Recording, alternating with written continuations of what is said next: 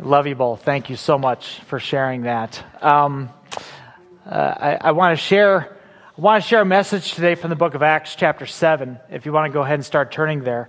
How many sports fans do we have in the place today? Let me see your hands. Okay. How did God send me to a church full of people that don't like sports? I don't understand this.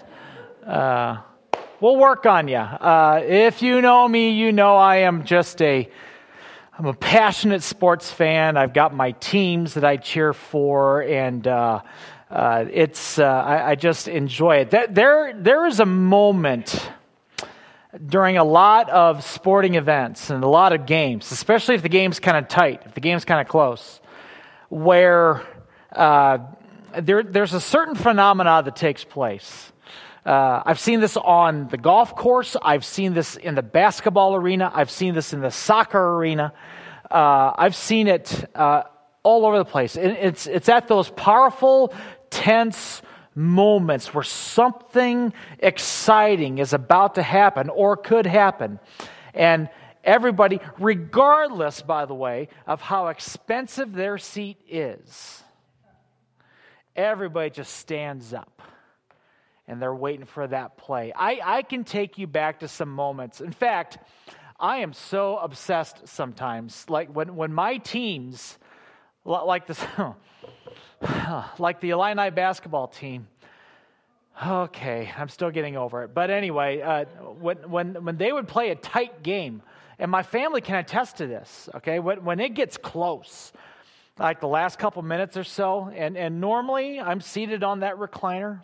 And I'm doing good, right? But man, when it gets close, I'm standing. I'm in my living room. I'm standing. They can't hear me cheer, but I am standing because I am just, come on. I remember when my son used to play soccer, and it'd be at like a critical point in the game, and he'd get like a penalty kick or something like that. And if you know anything about soccer, that's a pretty tense yet exciting time. And I don't know if I ever watched a penalty kick by my son seated. I mean, I'd be like, oh, this is obviously going to help him if I stand up, Yeah. But I get so excited, I just stand. There's something about standing and just like, yeah, okay, here we go. Let's get into this. I want to take you to a moment when Jesus stood up. I want to talk about what happens. How in the world do people like us cause Jesus to stand up? And no, it's not at a sporting event. Not that I know of. Although I'm sure he does that for the Cowboys because that's his team. Anyway, that's why the hole's in the roof so that God can watch his team play. And anyway, what would cause Jesus, who is seated at the right hand of the Father, to stand up? I want to show you from Scripture when that took place. Acts chapter 7, we're going to start in verse 51. Are you there? Are you there? Acts 7, beginning of verse 51. If you're able to, would you be able to stand with me in honor of God's word? Acts chapter 7, beginning of verse 51, and we'll go to verse 60. Y'all ready? All right. Check this out from the New International Version today. Now, just as background, Stephen is about to become the very first martyr of the church. Okay? He's about to lose his life for the gospel. Almost the entirety of chapter 7 of the book of Acts is Stephen's sermon, last message, to a group of religious leaders called the Sanhedrin. They comprised of two groups, the Pharisees and the Sadducees. And these were very religious, legalistic people. And Stephen is expressing boldness in their presence, probably unlike any they'd seen. since they crucified Jesus. And it picks up here in verse 51. It says, "You stiff-necked people, your hearts and ears are still uncircumcised. You are just like your ancestors. You always resist the Holy Spirit. Was there ever a prophet your ancestors did not persecute? They even killed those who predicted the coming of the righteous one. And now you have betrayed and murdered him. You have received the law that was given through angels, but have not obeyed it." When the members of the Sanhedrin heard this, they were furious, and they gnashed their teeth at him. But Stephen, full of the Holy Spirit, looked up to heaven and saw the glory of God, and Jesus standing at the right hand of God. "Look," he said, "I see heaven open and the Son of Man standing at the right hand of God." And at this, they covered their ears, and yelling at the top of their voices, they all rushed at him. They dragged him out of the city and began to stone him. Meanwhile, the witnesses laid their coats at the feet of a young man named Saul. While they were stoning him, Stephen prayed, "Lord Jesus, receive my spirit." And then he fell on his knees and he cried out, "Lord, do not hold this sin against them." And when he had said this, he fell asleep.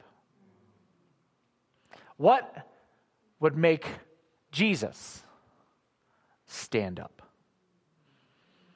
Jesus, I pray that your word would speak to us today. And Lord, some of us may take for granted what we're going through and not realize your reaction to it. But God, I pray that you would speak to us in a new way today and show us, Lord God, how you see these moments in our lives. So God, speak to us through your word, I pray, and we'll thank you in your name. And we all said amen. Amen. You may be seated. When Jesus stands up,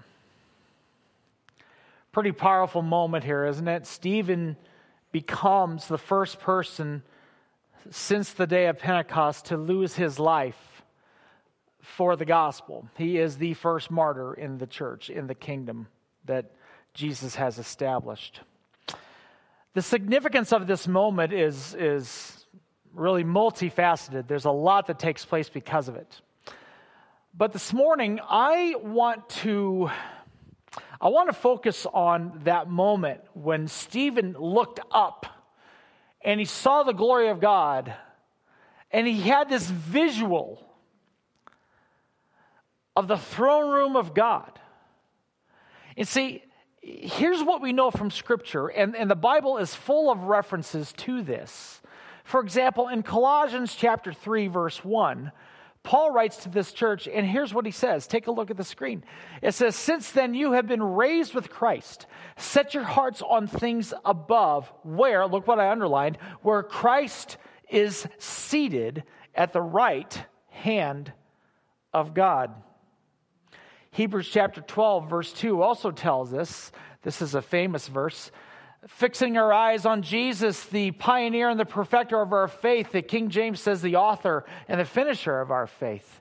"For the joy that was set before him, he endured the cross, scorning its shame, and sat down at the right hand of the throne of God."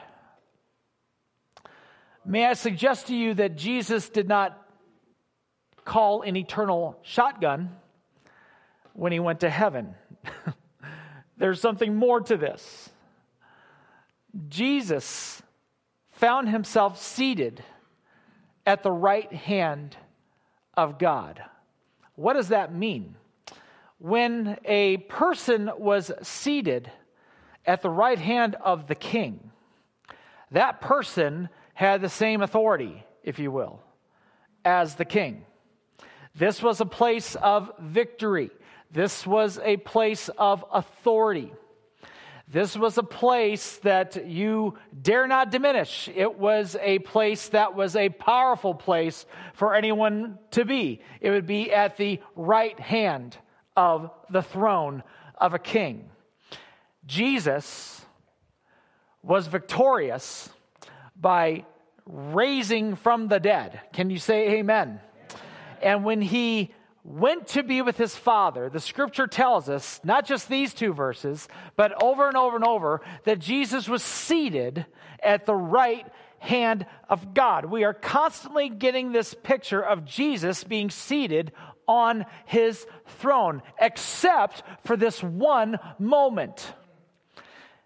Look again at verses 55 and 56 from Acts chapter 7.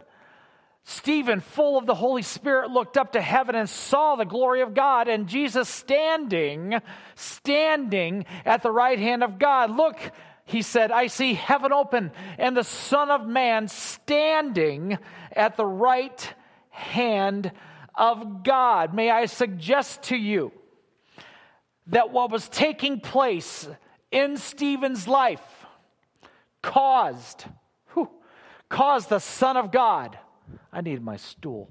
Here we go, because it caused the Son of God to go from a seated position on his throne to standing.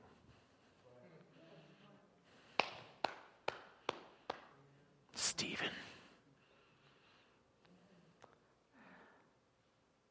What happened with Stephen caught Jesus' attention. But I'm here to suggest to you that one does not need to be a martyr to catch Jesus' attention. In fact, may I tell you that Jesus was standing way before Stephen died. Jesus was standing way before the religious leaders who martyred him even picked up the first stone. Jesus was already standing. Did you catch that? See, in order to get Jesus' attention, you need not to be a victim or victimized or hurt. There are moments, I believe, that we catch the attention of the King of Kings. And I'd like to show you very quickly today what some of those things are. What in my life would cause Jesus to have his attention specifically directed in such a way to me that he rises from his throne? And I got to imagine that not only was he standing, he was applauding. What would cause Jesus to do that? Let me tell you what he saw, what Jesus saw. Number one, if I could use this word, he saw Stephen's intensity, his passion, his conviction. Stephen, our knowledge of him begins in the previous chapter, in Acts chapter 6. Stephen is chosen with 6 other men to be deacons of the new church. Stephen, and what's interesting about this position, by the way, he was a spirit-filled table server. There were widows within the church, within the believers, that were not being fed. And the apostles said, look, we got to teach, we got to preach, we've got that stuff going on. We need someone to handle this stuff. And so the Holy Spirit led them to 7 table servers. And the Bible tells us that these deacons, like Stephen and 6 others, they fulfilled this job so much that the church actually grew. I just use this as a side point just to say that please do not diminish your role in the work of the kingdom of God. If you think that just because you don't teach or preach or sing that you have nothing to add, I will tell you that it's the table servers of the world. It's the people that are willing to do the things that maybe nobody else sees that cause the kingdom to advance. That's another sermon. Now, that's where we find Stephen. Stephen is arrested and he is put on trial in front of the Sanhedrin. These religious leaders, they were very much responsible for Jesus being sentenced to the cross. These are a group of religious people, as I told you, the Pharisees and the Sadducees. The Pharisees believed that there would be a resurrection of the dead someday, and they were the Pharisees. They were very proud, very arrogant people. That's why some people say they were the Pharisees. And then the Sadducees didn't even believe in the resurrection, so they were very sad, you see. I'm here all week, folks. But these religious leaders comprise the religious leadership of the Jewish faith, and it's in front of these people that Stephen is just passionately and intensely giving the truth of the gospel. Look again. Look how he concludes. Aren't you glad I don't conclude my messages the way Stephen is getting ready to conclude his message here? Look at verse 51 again to 53. You stiff-necked people. Okay, goodbye, everybody. Go with God. Your hearts and your ears are still uncircumcised. You are just like your ancestors. You always resist the Holy Spirit. Was there ever a prophet that your ancestors did not persecute? They even killed those who predicted the coming of the righteous one, and now you've betrayed and murdered him. You have received the law that was given through the angels, but you have not obeyed it. Whew. There is not a lot of fluff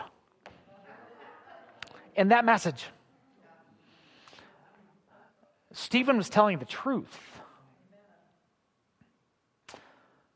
How many of you know that our culture desperately needs the truth? Who's going to do that? Could it be that we're relying so much on preachers to bring out the truth that could it be that there might be some spirit-filled table servers in the house that could share the truth of what Jesus is really all about, and they could change people's lives forever? We need people who are willing to boldly share the truth. And when we boldly share the truth, then Jesus takes notice. I said Jesus takes notice. Well, Pastor, I'm not as polished as you are. You don't have to be. You don't have to have 3 points that start with the same letter. You don't even have to have a sermon. If you know Jesus, you've got a testimony. And so you've got a message. This is what I was before Jesus. This is what I am now. Boom. There are a few things more powerful than a testimony of what God has done in healing someone's body, in saving somebody's soul, in putting a family back together again, in delivering somebody out of addiction. There are a few things more powerful than that. And our culture needs the truth. Folks, we are living in a culture right now where right is wrong and wrong is right. We're living in a culture my God, I didn't think 10 years ago it would be very hard to figure out what gender somebody was. It's not difficult. Our culture has made it crazy. It's made it silly. And if that bothers you, that I say that, you need to understand, then you have fallen for the lies that our culture is telling, that the enemy is telling our culture. And that is this, that if it's not I'll reverse that. If it's in the Bible, this is how we live. If it's not in the Bible, this is not how we live. We cannot go against what God's word says. This book is not obsolete. This book is not antiquated. This book is not old-fashioned. This is our moral compass. This is what we have to go by. Well, people get offended. Of course they're going to be offended. It's called a sword, not a pillow. The pillow of the Spirit. It's the sword of the Spirit. Swords cut. Now, having said that, we need to be wise as serpents and harmless as doves. We need to be smart. We have done the gospel no favors, the church, in the last few decades. Because some of us, we are passionate, but we don't have any wisdom. So let's use the wisdom of the Lord and the passion of the Lord And folks, let's give this culture the truth. There are people that they just want truth. They want what's genuine. Oh, that might bother them. I don't think so. I don't think so. We live in such a world right now that is so lost. They need something. They need something. And they need the gospel. They need Jesus. They need the word. I love Stephen's intensity, his passion for the truth. And I believe that as he was sharing those words, that caused our Savior to stand up. What also did Jesus notice? Not only Stephen's intensity, but I will tell you that he saw Stephen's, what I call his injury, his pain, his suffering. This moment of intense, powerful, passionate truth-telling, it had a difficult ending. Had a difficult ending. So I'm going to be straight with you, okay? There is a cost. There is a cost to serving Jesus. People will not understand you. People won't get it. The Bible says that this stuff is foolishness to those that don't believe. They think you're an idiot. They'll reject you. And in Stephen's case, it not only cost him popularity. Look what it cost him in verses 57 and 58. As they covered their ears and yelling at the top of their voices, they all rushed at him. Can you imagine this scene? And they dragged him out of the city, and they began to stone him, pelting him with large stones until he died. There's times that life itself will bring pain and injury to us, won't it? If you were told when you got saved that from now on, everything's going to be hunky-dory, peaches and cream and flowers and rainbows and pudding, you were misled. Jesus told his disciples, in this world, you will have trouble. And nobody cross-stitches that on their pillow. Nobody puts that as a bumper sticker on their car. You will have trouble. But then Jesus said, but be of good cheer. I've overcome the world. I think we need to measure success in Jesus' eyes rather than our own. Because dare I say, there may be some people that thought, oh, Stephen failed. Stephen messed up. And he paid for it. Look how uncomfortable, as rocks are pelting him, look how uncomfortable he is. In fact, dare I say, there'd be some theologians, as the rocks are hitting Stephen, they would say, you just need more faith. Boom, boom, boom.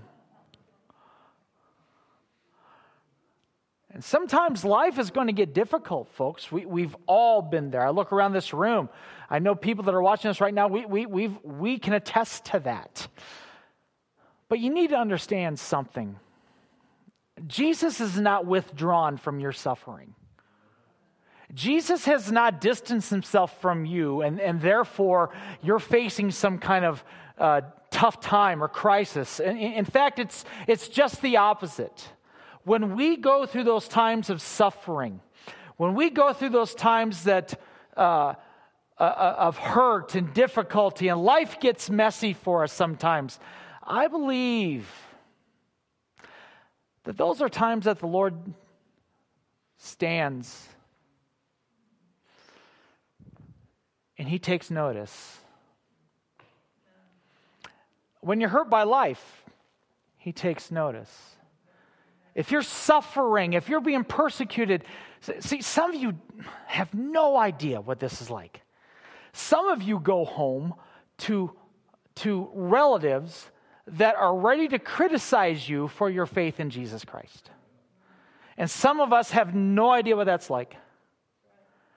Some of us tomorrow, we will go to workplaces that are not only non-Christian, but they're actually against what you believe. And may I tell you that Jesus has not left you. He's not forgotten about you, but I believe that he takes notice.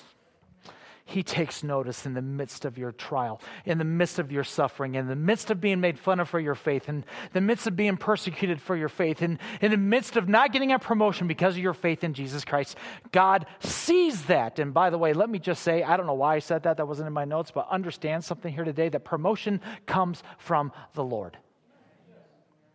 Promotion comes from the Lord. Whoever needed to hear that, grab that, digest that. Take that, all right? Thirdly, what caused Jesus to stand? Stephen's intensity. Stephen's injury. Third, Stephen's influence. Oh, don't miss this. Because this verse is my favorite part of this whole scripture. Verse 58, the second half of it. It says this, meanwhile, the witnesses laid their coats at the feet of a young man named Saul. So here's the deal. These religious leaders, the Pharisees and the Sadducees, they want to lay in to Stephen. So they take their coats off and they have somebody watch their coats by the name of Saul. Now, some of you know how this ends. Some of you may not know how this ends, but this is a pretty significant person to be the coat watcher. You see, we've got dozens and dozens and dozens of people that are taking part in this execution of Stephen. But the Holy Spirit inspired Dr. Luke to write this in Acts chapter 7, that they placed the coats at the feet of a man named Saul. May I tell you who Saul later became? Paul. The greatest missionary of all time. Paul. The one who was on his way to Damascus to imprison and persecute Christians. This Paul. This Paul who was knocked on his back by a bright light from heaven and had an encounter with Jesus that totally changed his life. And he later became the one responsible through the inspiration of the Holy Spirit to write most of the New Testament that we have here today. That Paul. They laid their coats at the feet of a future hero of the faith. At the time, he wasn't even close. Oh. See, that was a bigger thought than some of you might have realized. See, at the time, Saul wasn't Paul. But I gotta believe, as Stephen is getting pelted by those rocks, as Stephen is suffering the way that he is suffering, and going through the persecution that he's going through, I gotta believe that moment stuck with a man named Saul. In fact, why else would the Holy Spirit even include that? Who cares who's holding the coats? Oh. Whether Paul even wanted to, whether Saul wanted to admit it or not, this moment changed him.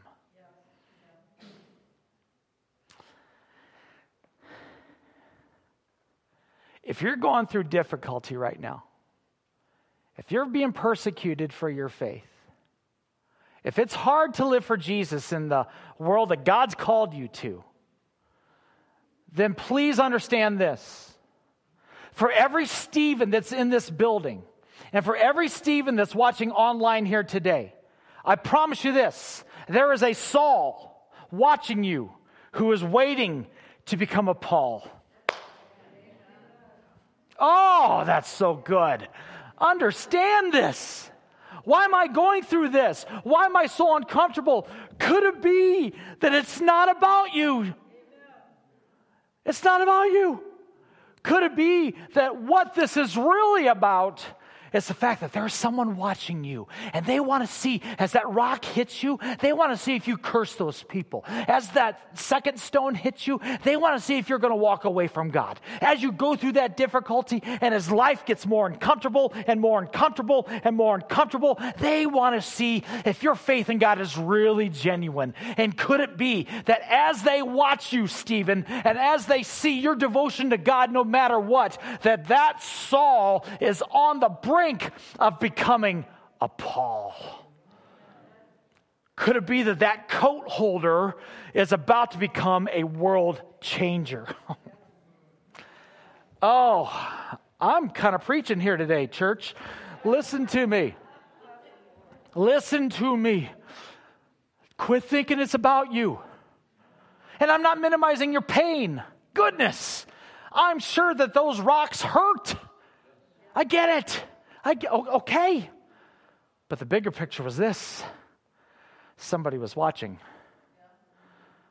And God would use that man to change millions of lives.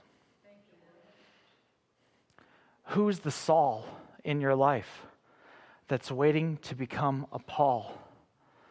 Who's watching you at work? Who's watching you at home? Who's watching you on the campus, students? Who is watching you in the neighborhood? Who's watching you and waiting to see how you respond? They want to know just how authentic your faith is. And as they watch you, as Jesus watches you, influence that difficult person. And they may not say the sinner's prayer right away. Saul sure didn't. They may not be on the stage of the next Christian festival. Saul certainly wasn't. Saul was throwing Christians in prison, but there was that one day where God got a hold of him. Church, hear me. Hear me. That Saul that's in your life, the Lord sees you influencing them. You may not think you're making a difference. You may not think that in fact, maybe you think you failed because you're getting hit by rocks. And you don't realize that the King of Kings is standing and he's watching you impact Saul. You've done it. You did it, Stephen. You did it. You have changed a man's life. What else made Jesus stand up finally today? It's what I call Stephen's integrity. I'm going to close with this. And if you know me, that means nothing.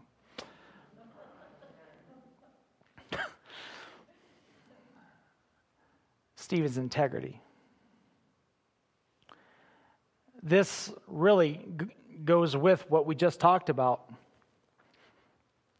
You got to believe as Saul's watching the coats, maybe holding some of them, he's watching Stephen die. How's he going to respond? Oh, he was all brave before they started throwing rocks at him. Now let's see him. How's he going to react? How is Stephen going to react to the people that are hurting him? How do you react to the people, Stephen, who are hurting you, who are saying things about you, who say stuff online about you? As courageous as that is. How do you act? How do you respond? Look how Stephen responded in verses 59 and 60, the last two verses in our text. While they were stoning him, not before, while the rocks are hitting him in the head, While they are stoning him, Stephen prayed, Lord Jesus, receive my spirit.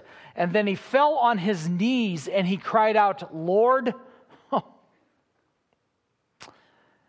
could you pray this prayer? Lord, do not hold the sin against them. And when he said this, he went to sleep. There's a part of my flesh that would be, Lord, somehow make these rocks float in the air and just boom, boom, boom, boom, boom, boom. Get them back. Right? Don't we pray that prayer, though? Lord, nail them. I don't deserve this. Just give them, I don't know, leprosy or something. Get them. But Stephen prayed for them. It's hard to pray for somebody that you hate. And it's hard to hate somebody that you pray for. You want to know the cure of being bitter and angry at a person? Pray for them. Pray for them. And Stephen said, Lord, don't hold the sin against him. And the scripture says he fell asleep. I got to believe, by the way, that was an act of mercy on God's part for Stephen. Do you know when you can really grab Jesus' attention? It's this. The Lord takes notice when we extend forgiveness to people who've hurt us. Dare I say there are some that would rather be pelted by rocks than forgive somebody who's hurt them. And I'm not being facetious. We would rather go through that kind of an ordeal rather than extend forgiveness to the person who has hurt us the most. Because this is hard to do. It's not easy. It's very difficult. Oh, but when you do,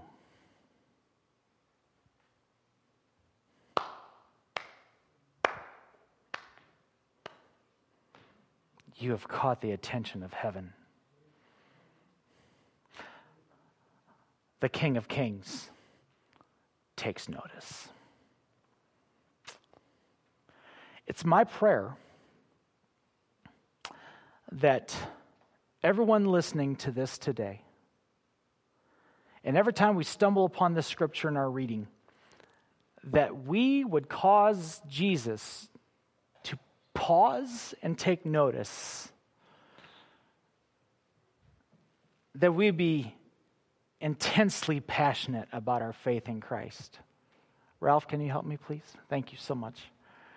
That in the midst of life hurting us, or people hurting us, we realize that He's not distanced Himself from us, that in the midst of whatever it is we're facing, that we would realize, whether it's because we're going through a trial or we didn't get our refill today, that we would realize that there very well could be a Saul that's pouring Diet Coke into that pitcher, that there very well could be a Saul in that other car, that there very well could be a Saul in that office building. They're waiting to become a Paul. And maybe the greatest and maybe the most difficult task of all would be to be willing to say, Lord, these people that are hurting me, this person who's hurt me, I forgive them. God, please don't hold that sin against them. Is that going to change them? Maybe not. They still might be a jerk. They still might be mean. But do you know who that prayer changes? Stephen. You, me. That's who that prayer changes.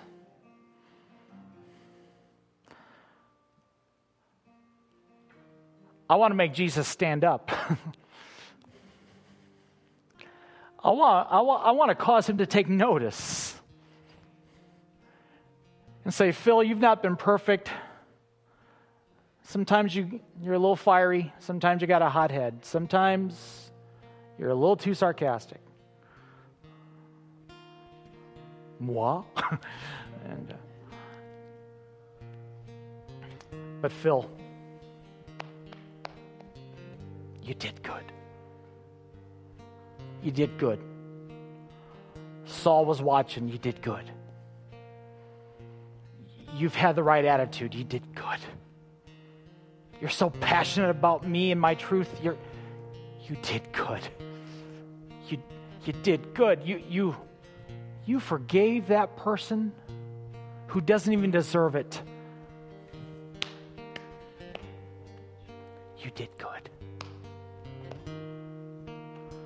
I pray that you would make Jesus stand up and take notice of you. Would you stand with me? Could we bow our heads, please? I'm going to close us out in prayer.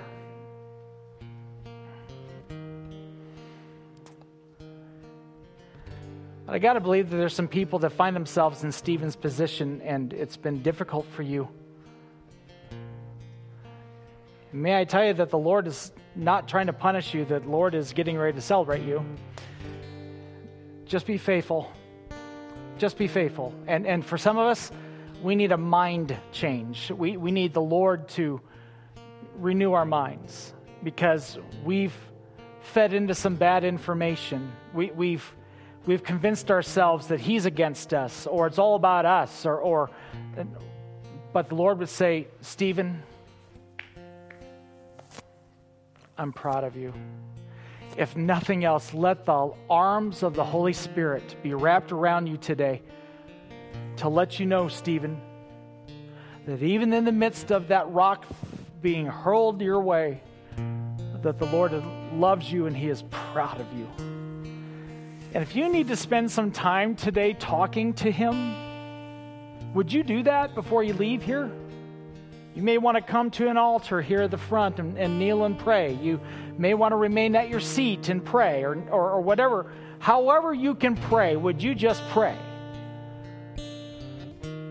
And let's talk to the Lord and He with us. And when you're done, then walk this thing out.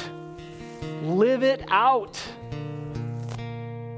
Live it out tomorrow. Live it out the rest of the week. Live it out this afternoon. Walk this out.